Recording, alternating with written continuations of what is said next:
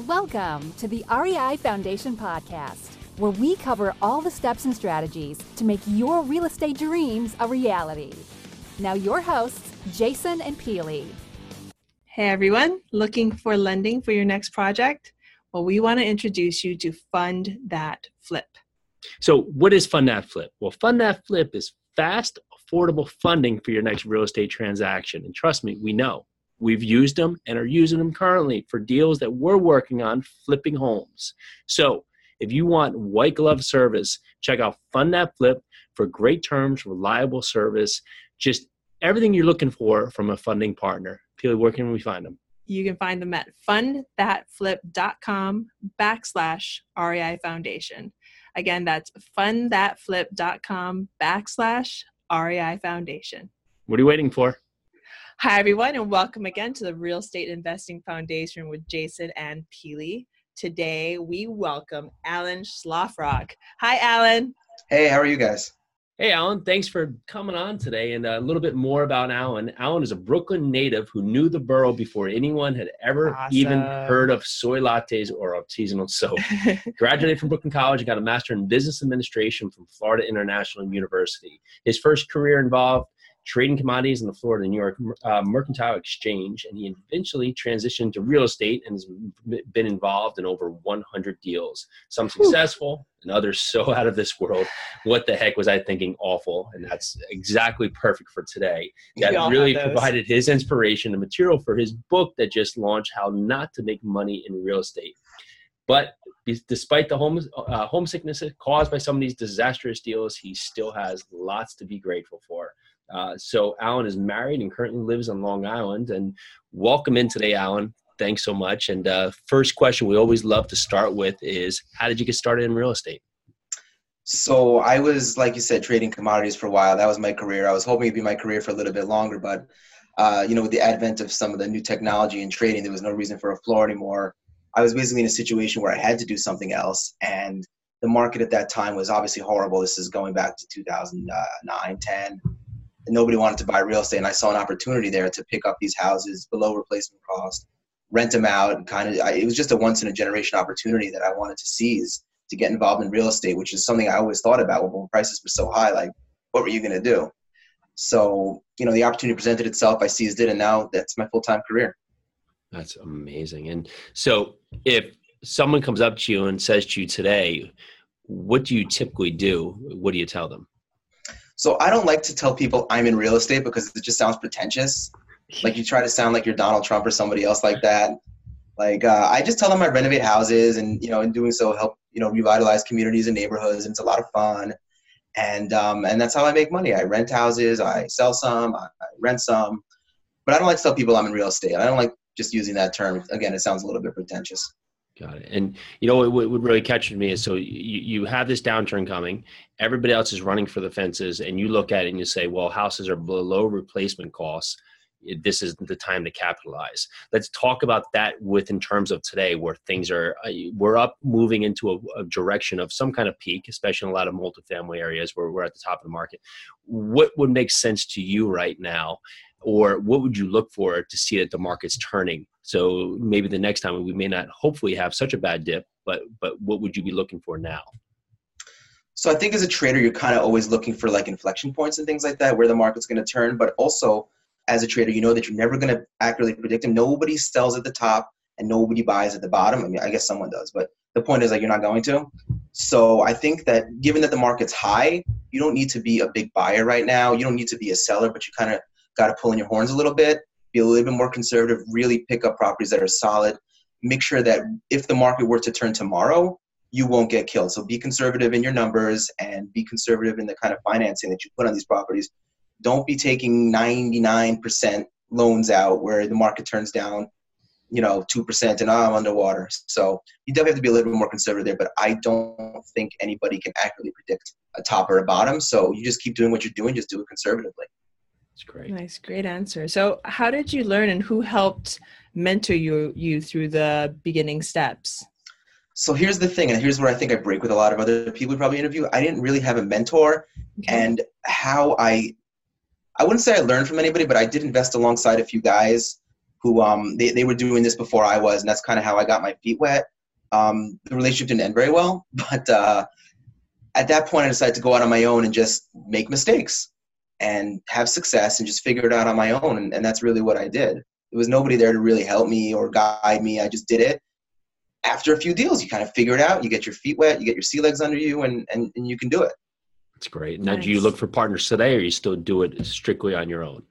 So mostly strictly on my own. I am going to be, looking for partners because I am going to start looking for maybe bigger deals where it makes sense to kind of collaborate with other people who have a different set of skills than me. But for what I'm doing right now, it's mostly been on my own. And obviously I've got my team, contractors, lawyers, insurance guys, subcontractors, everybody, which is obviously very important. But I've got my own team as far as that's concerned, management company. It's great. Noting that you said that your last partnerships or the partnerships in the beginning didn't work out so well. So when you look for partners again, what will be a learning lesson or something that you'll be able to have a hopefully better success rate this time around? People who won't steal from me. Yeah. That's always a great starting point. So I think I wrote this in the book, but my grandfather had a saying that there's only 2 ways to really lose money in business in general, and 3 ways: stock market, gambling, and bad partners. Because, you can make a bad business decision. That happens to everybody. But if you're in business with dishonest people, it's not good. You're not going to, from day one, you're behind the 8 ball. So you got to choose your partners very, very carefully. So next time I'll choose my partners a lot more carefully. You're right when you said basically life was your mentor. Life is your mentor. And I wonder if those guys are listening to the podcast now. Okay, whatever. Might be. It's great. It's good. So what did your first deal look like? So the first deal I did on my own was actually a complete nightmare, and it's in the book. I came out okay, but I bought a short sale. The house cost me $120,000 in move-in condition, 3 units. I was going to rent it out for $1,000 a unit. It's great.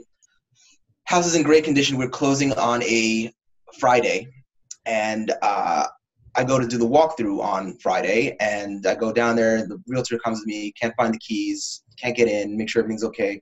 But I look through all the windows. It hasn't been broken into. There's no flood. It looks fine. Okay. I come back on Monday. Again, I don't have the keys yet.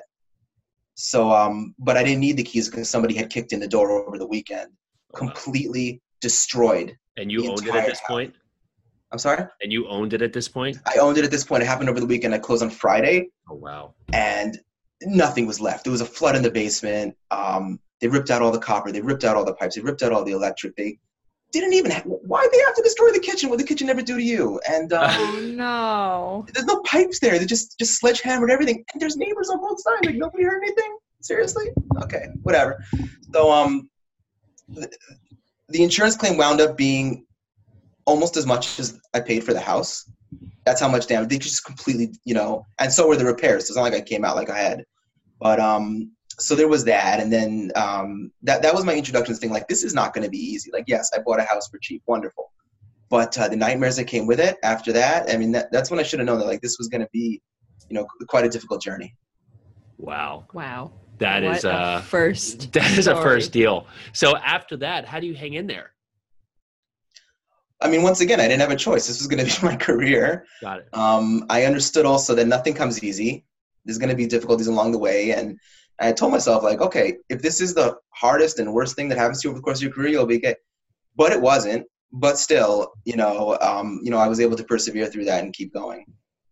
So give us a little bit more good news. What did your first good deal look like?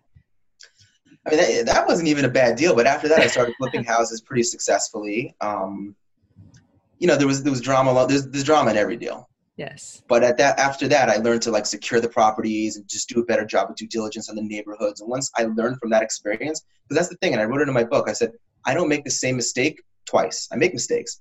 I don't make the same mistake twice because I always learn from what I did wrong. And that's what I'm hoping people pick up from the book and from, listening to us right here. That's kind of what I'm hoping they pick up from us.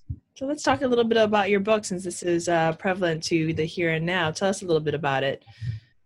So I decided to put together, for other people's education and for my own amusement, a list of some of my greatest hits or misses, stories that happened over the course of my career as I was, learning the business. It's called How Not to Make Money in Real Estate. It's available on Amazon and the paperback and the Kindle. just some of the crazy stuff that happened to me. And you know, the book's meant to be entertaining, and I hope that it is. But more than that, I think at the end of every story, people are going to be like, oh, there's something to learn. There's something that I should not do or I should have done. And again, I don't make the same mistake twice. So I learned from these stories. And I kind of wish I would have held off on it, because I could have doubled the size of the book in the 3 months probably after I published it. That's awesome. It just doesn't get easier, man. I think if any real estate investor worth their, I guess, that's put a time in and done a couple of deals has had some crazy points, I'm sure. So that's what they don't tell you, like on TV. That's what they don't tell you, like on HGTV or the seminars or everything like that. And I kind of want it to be like, you know, counterpoint here. You know, it's not going to be that easy. You will be successful. You can be successful, but man, it's going to be hard. So, you know, fast forward today, you have a large portfolio you've built up across, you know, a couple of different markets. How are you working to better improve your process and system currently? So, I mean, currently my biggest impediment to growing my business is the actual lack of deal flow. So I'm looking at just growing my network, casting a slightly wider net, maybe even, you know, looking at other markets that are a little bit where you don't have as many people kind of picking over the same deals. But that's kind of mostly what I'm doing, is I'm just trying to, you know, grow outward instead of just like the systems and the processes I have in place now, I think are pretty good. You can always improve on everything, but I'm definitely looking to expand my net of where I'm looking, and also my network of like contractors and subcontractors, because as you expand, you wear those guys out. So that's kind of what I'm doing now. That's great. And how do you typically, is there one specific area that you use to source deals, you know, MLS, direct mail? Is there something that you like to utilize that's worked for you, at least now? So I don't use direct mail. I kind of let the direct mail people work for me. I have a very good network of wholesalers, very good network of realtors. And I think that the best way to get deals sourced, I mean, I use auction websites too. Those are okay, is to you do a deal with a broker, a few brokers. They know you for real, they know you close, because a lot of deals don't close. A lot of deals are people trying to either flip the deal and they don't really have the money, or they can't close for whatever reason. But once you get in the business and you've done a few deals and you've taken that leap, people will start to come to you, and they'll know your name and they'll know that you're good for it. So that's kind of how I source my deals, my name and just my reputation for being able to close. That's great. Let's talk about the financing piece, because you said a lot of people don't have the money to close, are always trying to flip the contracts. And people are in that position and say they don't have the money to close, but they do want to get out there and start doing projects. What do you suggest as a way that they can find financing for deals? So, I mean, obviously you got a lot of those hard money lenders, and those guys are great, but I really do think when you're first starting off, I do think you need some capital. And that's not something a lot of people want to hear, and that's not something a lot of people are going to tell you. You need capital if you have to borrow it from close family and friends and cut them in some kind of an equity interest in the property. I think that's worth doing, rather than trying to hustle deals like that, which is fine. But I don't think the success rate is as high as it could be if you just kind of scared up some capital some other way. I know it's easy for some people to say, oh, just scare up some capital. It's not really that practical, but I don't think that there's a better way. That's good. No. I like that a lot, because again, hard money sounds good, but if you don't have budgeted and you don't have that excess for all the things that do go wrong, that will go wrong, then you can catch yourself in a lot of trouble. So really good point. And it's very truthful. I mean, some people say that anybody can get into this business, but it is a lot better if you have your own, your own skin in the game. Yeah, and you have to remember the people that are saying those kind of things are trying to sell you a program. So of course they're going to tell you everything's great, or they want you to watch their TV show. Of course they're not going to show you when they lose money, because you're just going to shut the channel off. So that's not how they make money. They don't make money, telling you the truth. They make money selling you a dream. So you just got to be careful, and you got to be realistic about your expectations, I think. So you've already given us your worst deal, or your first deal, which sounds pretty bad. But what is the strangest thing that you've ever done as an investor?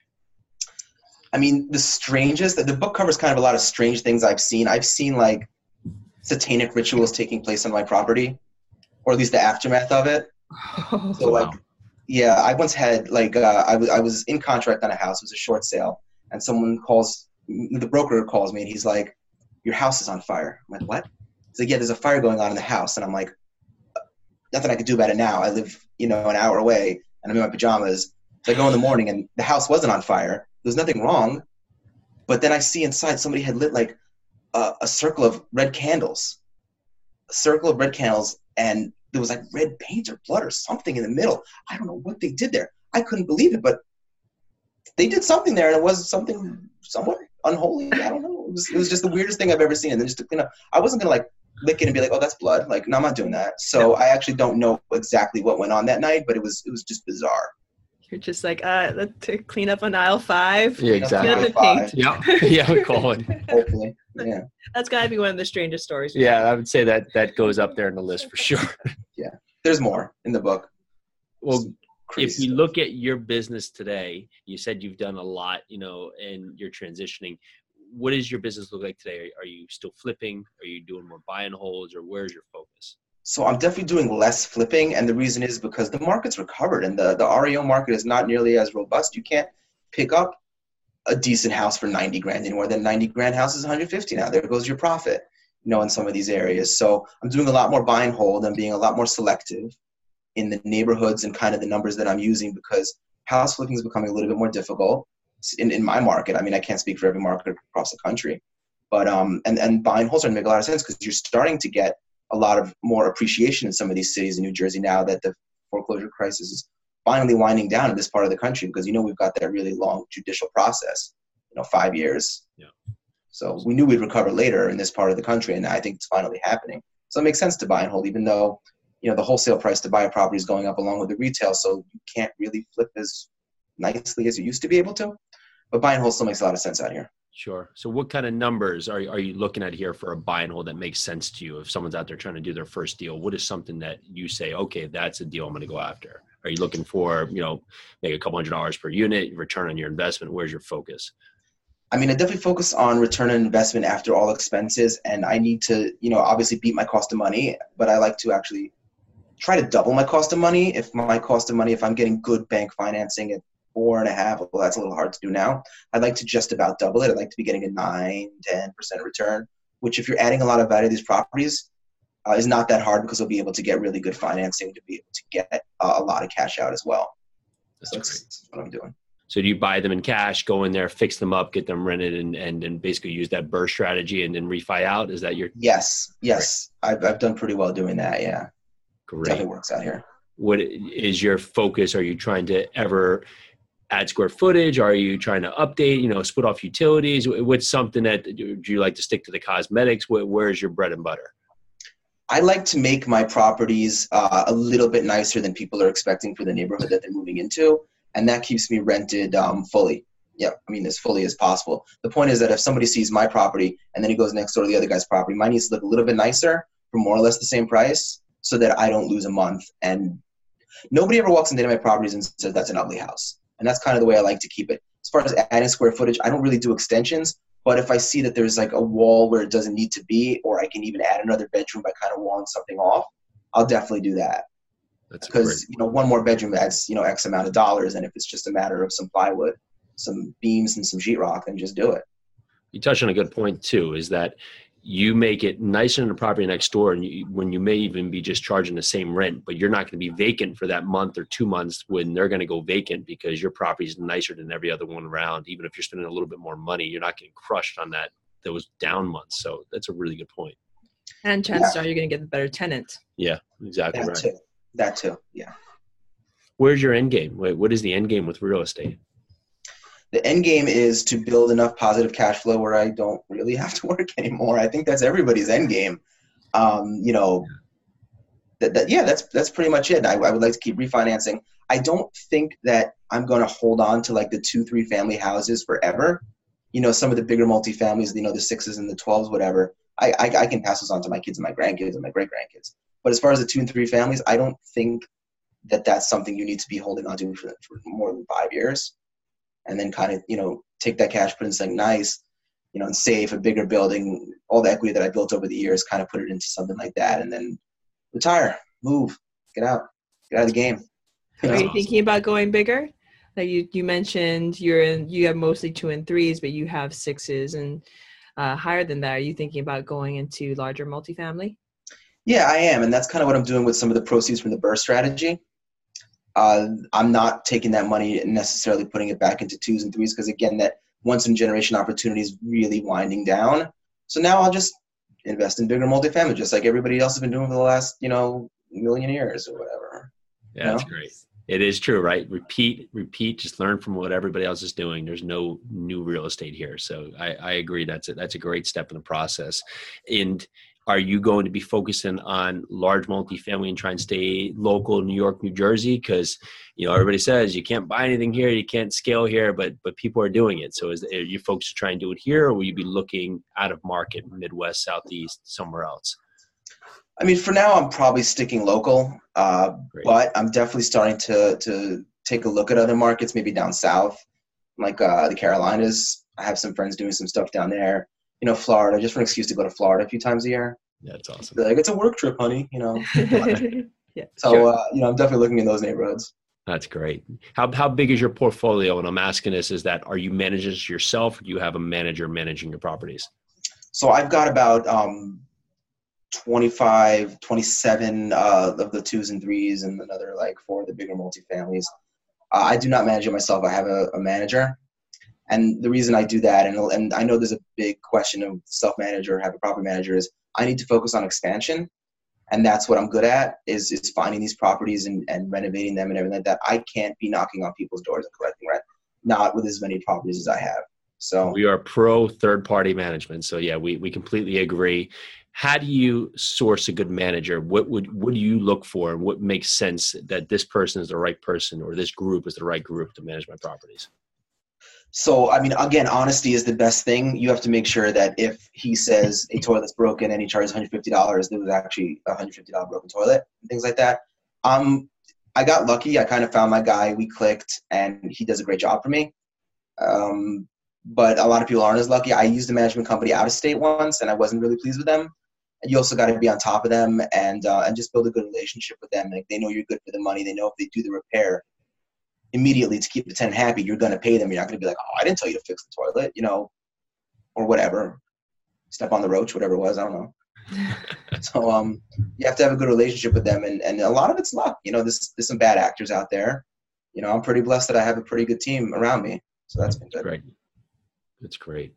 Do you have a 5-year plan, or now that you're looking to scale, what does the next 5 years look like in your business?